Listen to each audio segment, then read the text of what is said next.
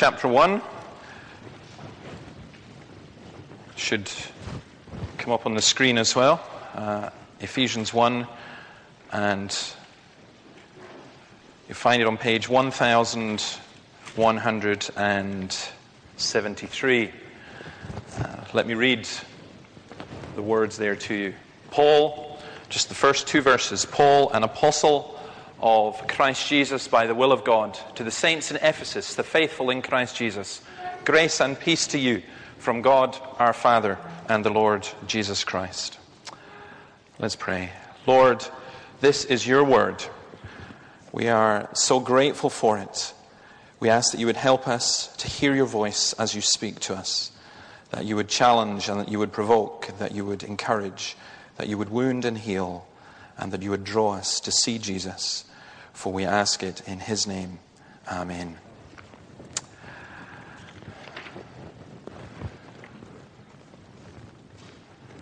We're going to start looking at this book, Ephesians, and I want to do for a particular reason.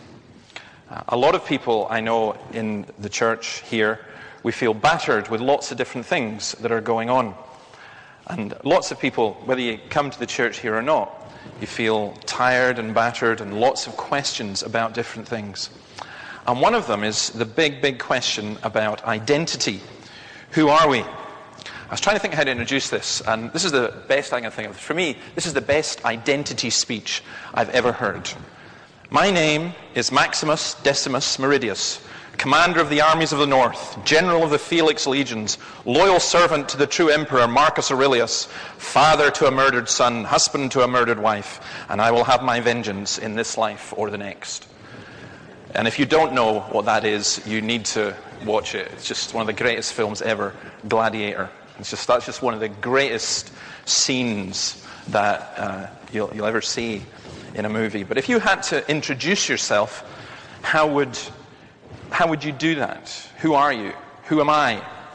A Scot, a Brit, white, male, Christian, Dundee supporter, husband, father, human, frail, weak, dying, temporal, eternal, happy, depressed? Will I define myself by my personality type or my job? Preacher, musician, student, pensioner, poet, office worker? How we identify ourselves is really important. And what I want us to look at this morning is how we can only find our real and true identity in Jesus Christ. If you're a Christian, in theory, you will say amen to that. In practice, we have to work out what that means. And if you're not a Christian, you might be saying, what are you talking about? That's not my identity. Well, I think your identity as to how you answer the question of your relationship to Jesus Christ is the most crucial part of your identity. I was thinking of a couple of other ways of trying to understand this. One is from Mumford & Sons. It's empty in the valley of your heart. I'll not quote the whole song, but there's a line in that song which says, I'll find strength in pain and I will change my way. I'll know my name as it's called again. Because I need freedom now and I need to know how to live my life as it's meant to be. I listened to that song, and to me it speaks of somebody who's a Christian, but who's really struggling and who's backslidden and wants to be called again. I'll know my name as it's called again. And one of my hopes is, as we look at Ephesians, is that those of us who are Christians who just become a bit tired in our relationship with God, that we'll hear ourselves being called again and we'll realize that it's Christ calling us. But maybe from a non-Christian perspective, here's another one. Went to see Anna Karina at the Rep. Just absolutely brilliant. Really enjoyed it and made me start reading Tolstoy again. And this is from an early biography of Tolstoy. He lost his mother when he was 3 and his father when he was 9 years old. He remembers a boy visiting his brothers and himself when he was 12 years old and bringing the news that they'd found out at school there was no God and that all was taught about God was a mere invention. He himself went to school in Moscow, and before he was grown up, he had imbibed the opinion generally current among educated Russians that religion is old-fashioned and superstitious, and that sensible and cultural people do not require it for themselves. Now, that's in the mid-19th century in Russia. That's the opinion of so many people around us today. It's quite funny because when we had the jazz thing down at the cafe, people going past and listen, wow, that's really cool music. But I know that there were some people who were invited and they go, wait a minute, is it religious? Because being cool and intelligent and all that kind of stuff don't go together with being religious. That's what people think. Now, Tolstoy was very much in that position, and his identity was that, he'd grown out of all of that. He had no need for religion. He had no need for God. And about halfway through his life, he just began asking questions. Well, who am I then? What am I? And as he began to ask those questions, he really, really struggled. And he found that he couldn't answer them. He kept going back to the Gospels. And he said, well, the Gospels are rubbish. But he read through the Gospels, and what he did was he took out the bits in the Gospels that he understood and that he could see made sense, and he put them all together, and he read them. And then when he read them, he went back to the Gospels. In the light of what he understood, he then understood more. And he just kept going. And he was incredibly drawn to the person of Jesus Christ. And Tolstoy went on to argue that you couldn't find meaning in life. You couldn't find identity in life without Christ.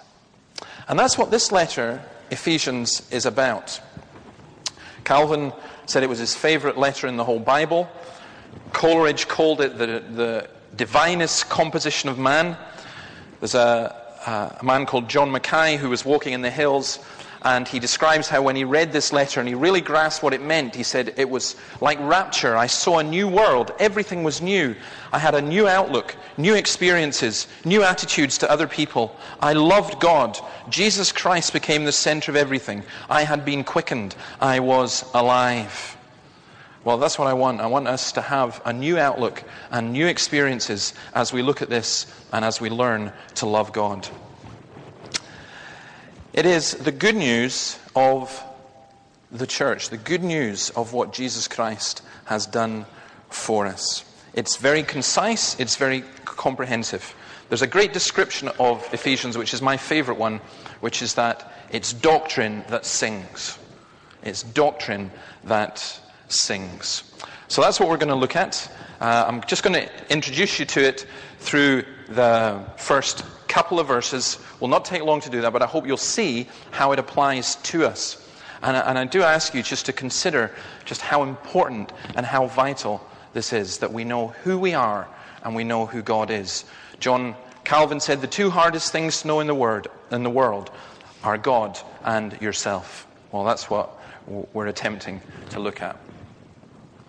The author, his name obviously is Paul, an apostle of Christ Jesus by the will of God. Now, you'll find people in the church, let me just say this by the way, you'll find people who consider themselves to be academic and consider themselves even to be religious, and they'll go, well, we don't know who wrote this. And it says Paul.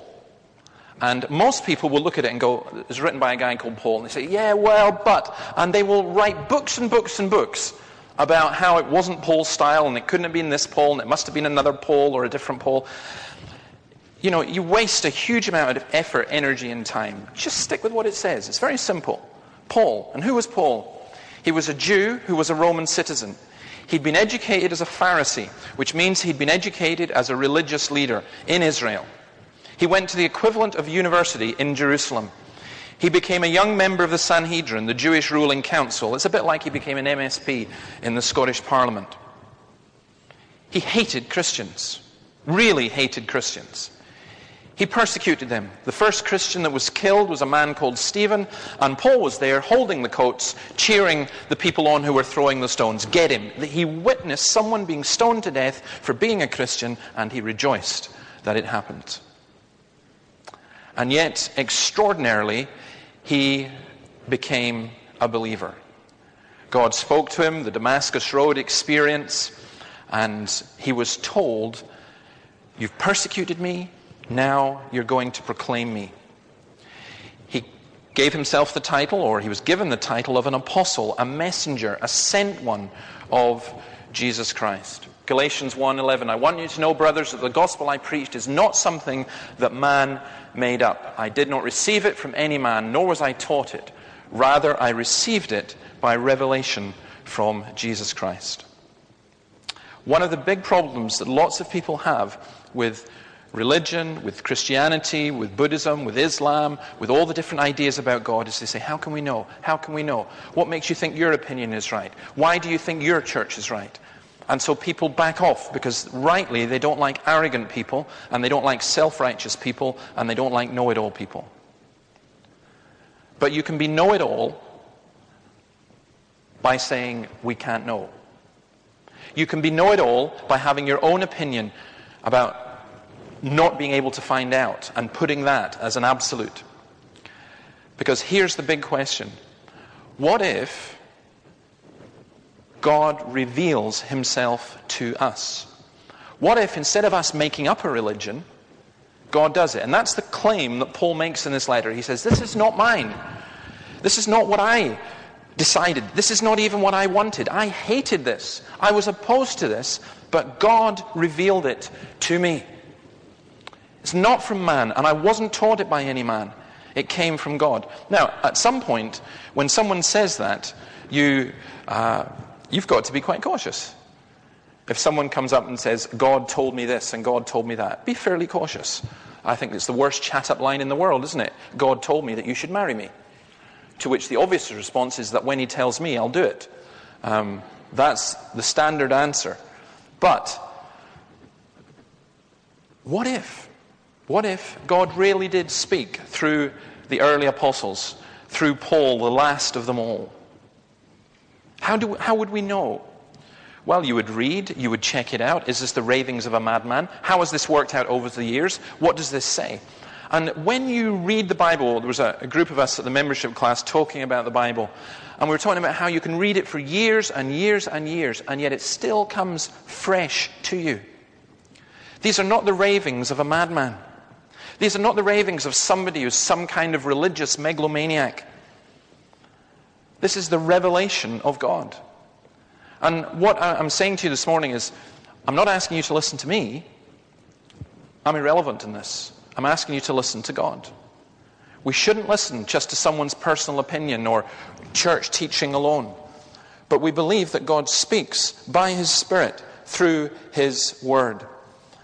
And so the author Paul, what matters most about Paul, he was a real human being, he had his problems, he had his personality, he had his character, that comes through in his writing. For example, he gets really excited about the gospel, and he gets so excited in Ephesians chapter 1 that he forgets full stops.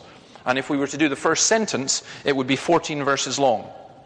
He just gets really excited about the gospel. And you can see that coming through in his personality. You can see some of his gifts coming through. But God still reveals himself through that because he takes Paul and he, by his Holy Spirit, communicates the truth about Jesus Christ to us. Peter says we have the word of the prophets made more certain. You don't have to worry. You don't have to think, I've got to go and have a dream. I've got to go and test this. I've got to work it out in terms of my own knowledge. This is God speaking. He's using Paul, but the ultimate author is God. Who's it coming to? Well, the recipients are described in these verses as saints. This letter is a little bit more impersonal and general than some of the earlier letters. Some of the earlier letters are directed to specific situations, but this doesn't appear to be. And he writes it to the saints. It's incredible how that word has been abused and how it's been misused and misunderstood. Who are the saints? The word saint comes from the Greek word hagios. It just means the holy ones. Who are the holy ones? They're not those who have died and then someone's prayed and then there's a miracle and then the Pope agrees that there's a miracle and then they go through various stages of beatification and we all head off to Rome. So let's just pick on poor Brian here. Let's say we're going to have St. Brian, because I'm not sure that there is a St. Brian, but there will be. And let's just say it's St. Brian. And I know Brian wouldn't appreciate this, but when Brian died and we prayed to him in St. Peter's, which we wouldn't do, but let's say we did that, and then there was a miracle, and McShane rose from the dead or something, and then we would go to the Vatican and we would say, and he'd say, oh yeah, St. Brian from Ulster, that would really work. Well, that's how sainthood people perceive sainthood. Or they might just say, so-and-so is a saintly person because they're such a good person. There's an aura that comes from them. They're so kind, they wouldn't harm a fly, and so on. Those kinds of images of saints, that's not what's being meant here. A saint is just simply anyone who's been called to follow Jesus Christ, who has faith in Jesus Christ, who's come to believe in Jesus Christ, who is a Christian. So without a hint of arrogance, I hope, I'm telling you that I am a saint. You can call me St. David if you want. It doesn't matter. You can be, St. Bridget. You can be St. Sally. You can be whatever. But we are saints. If we are believers, we are saints. Now, if you back off from that a minute and you think about your relationships in the church and our identity, the first thing you're thinking about identity is, I am a saint.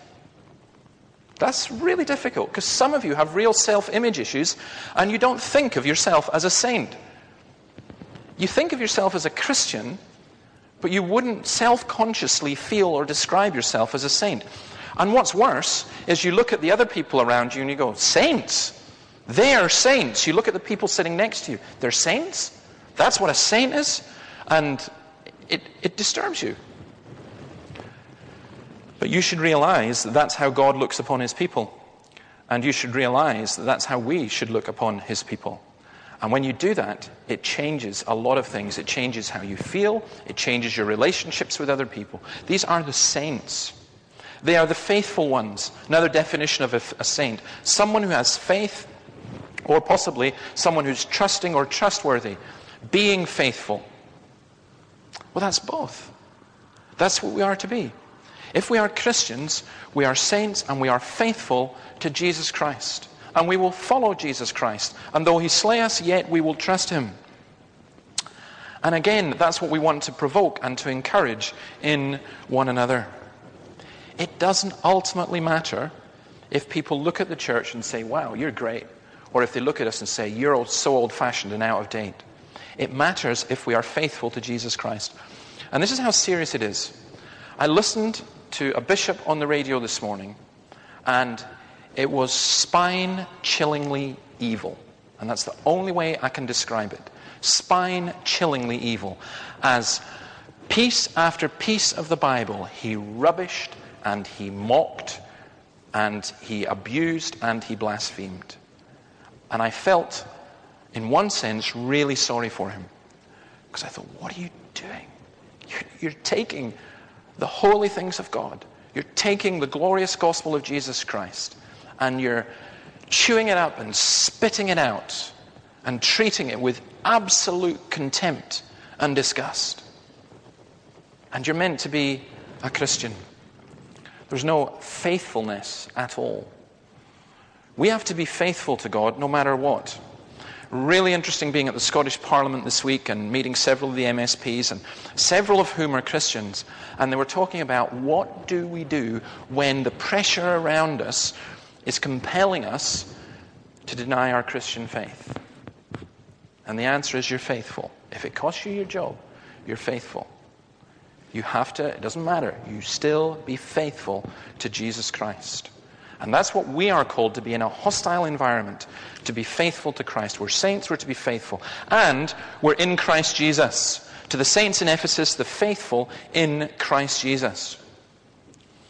You'll find this phrase throughout Ephesians. The whole idea of being in Christ. It is an incredible thing to be personally and vitally united to Christ. The body connected to the head. That's where our identity comes from. We are in Christ. We belong to Christ. It's not that we're some kind of religious clone or religious robot, but by belonging to Jesus Christ, the life and the vitality and the creativity and everything makes us not less human, but more human. That's why when Jason's speaking about how he loves the jazz music and everything that comes from that, and people go, okay, well, how does that connect with Christianity? I just quote Steve Martin, the comedian, who's got a great song entitled Atheists Ain't Got No Songs, and which has the fantastic line in it, no one ever sung a tune to the glory of godless existentialism. And that is true. No one's ever sung a tune for that. We sing because we've got something to sing about. We don't sing to drown our sorrows. We sing and we make music because of our connection in Christ Jesus. So our identity is as saints faithful, we're in Christ Jesus, and here the identity was written to people in Ephesus. It's important to know a little bit about that background. It's a Greek colony, busy commercial port, gateway to Asia. It was like the crossroads of caravan travel. It was your motorway service station as you're on your way to Asia or to Jerusalem, or the other way to Spain or Athens or Rome. It was also very religious. It was the headquarters of the cult of Diana, Artemis. Her temple was one of the 7 wonders of the world. You can read about it in Acts chapter 19. Had 127 white marble columns. You can go to Ephesus and you can see all the remains of this. Each of these were 62 feet high. They had a 25,000-seat stadium built near the temple in a city of about 250,000 people. And Paul says, you're saints and you live here in Ephesus. You live where Diana has her headquarters. You live in this commercial center. You live in this godless pagan place. That's where you're called to be Christians. And we are in Christ and we are in Dundee or wherever we live. We are citizens in 2 worlds. And God has called us to live as Christians, not in the 17th century, but in the 21st century. Not in some ideal Christian community that we think exists somewhere else in the world, but here with our neighbours, with our workmates, with our colleagues. And we can do so because our identity is in Christ. Paul wrote this letter to a converted runaway slave called Onesimus. Or rather, he sent it with a converted runaway slave called Onesimus, because Onesimus is a difficult thing for some people. He was a slave. He ran away from Ephesus. He went to Rome where he met Paul. He was converted. He became a Christian. He became a really good friend of Paul's, and then Paul said, you've got to go back to your master Philemon. And Philemon, there's a letter written specifically about that. Lived near Colossae. He sent this letter to Philemon. He sent a letter to the Colossians, and he sent this letter either to the Ephesians or just a general one for that whole area. And what I love about it is he sent the runaway slave with 3 of the greatest writings ever in the history of the world. I love that whole thing. So the recipients, as we listen to God's word, we are the recipients. We either are saints or you can be a saint. That's one of the great things about the gospel, is it turns you into saints. And we're called to live here as Christians in this city at this time. Let me say a little bit about the message. It's a message that's a little bit different from his other letters. It's pastorally warm and spiritually sensitive. It's not dealing with a specific situation. And most of the teaching part, unusually, is actually taken up with praising God. If you read it together with Colossians, you realize an awful lot of Colossians is in Ephesians. It's prayer, it's affirmation, it's evangelism. It's a massive call to worship. It's saying to Christians, this is what you are, and this is your God, and your only response is worship. It speaks of a new society. Marx spoke about a new society and the new man. He spoke about the injustice of the economic structure. But Paul is much more radical. He talks about God's new society, what God did and what God is still doing. If you'll forgive the grand term, the whole theme of Ephesians is really cosmic reconciliation with Christ. What does that mean? It just means that everything's in a mess, everything's screwed up, and the only way that the whole thing can be sorted out is in Christ. Things are so bad that we need new life, not just a revamp, not just a makeover. Our society is in such a mess that we need a renewed society. We need new relationships. Behold, I will make all things new. And in that context, Paul speaks about Christian doctrine, Christian faith, Christian duty, and Christian life. Now, that's very important because a lot of us as Christians live with the identity, I'm a Christian, I live in a hostile environment, I myself am a sinner, I'm just hanging on until Jesus returns. Whereas Paul's teaching reverses that. It says, actually, as a Christian, you are rich. You have all things in Christ. You're not hanging on. You've got so much. It's the most radical thing in the world to follow Jesus Christ. You're not isolated away in some kind of religious commune. You're in a position where you turn the whole world upside down. And that's why this letter is about the church. It has a very high view of the church. The church of Jesus is described as his body and his fullness. Now, I know that some of you are so frustrated with the church, as I often am, that we would say to people, don't look at the church, look at Christ. That's wrong. You don't find that in the Bible. It sounds good. It sounds great. But think about it in biblical terms, it doesn't make sense. Don't look at the church. Look at Christ. So where are they going to look at Christ? His stained glass window? That's not him. In the Bible, but they don't read the Bible. Where are they going to look at Christ? Where are people going to find Christ? In the church. That's the point. That should be the point. Paul expects the outsider to see Christ in the church. Jesus expects all men to see our good deeds and glorify our Father in heaven. Jesus expects all men to know that we are his disciples because of the love we have for one another. And when you decide, I'm not going there, I'm not doing that, I'm just doing my own thing, and I'm going to look to Jesus, and I'm going to tell people not to look at me or not to look at the church, but to look at Christ. It sounds good, it sounds pietistic, but it's woeful and it's nonsense and it's laziness. Because people are not going to see visions of Christ. They need to see the reality of Christ in our lives together in the church. And that's part of this identity. Actually, your identity is not who am I. The identity question is really, who are we? Who do we think we are? Steve and I were talking about this just coming in about how important it is, the whole idea of community, learning in community, being together in community. That's what the church is meant to be, God's new community. And then he says, grace and peace. That's a great aspect of the message that comes over and over again. Grace and peace. The Greeks, when they met each other, said grace. The Jews, when they met each other, said peace. The Christians said grace and peace. It involves everyone. Grace is God's free saving initiative. Grace is what God does for us, that when you begin to grasp what God's grace is, your head and your heart cannot take it in. It is so amazing. They sang Amazing Grace. When we've been there 10,000 years, bright shining as the sun, we've no less days to sing God's praise than when we first begun. We'll never, ever grasp fully the wonders of the grace of Christ. Who are you? You have Christ's grace and his peace. Peace is reconciliation. These words are repeated again throughout the letter.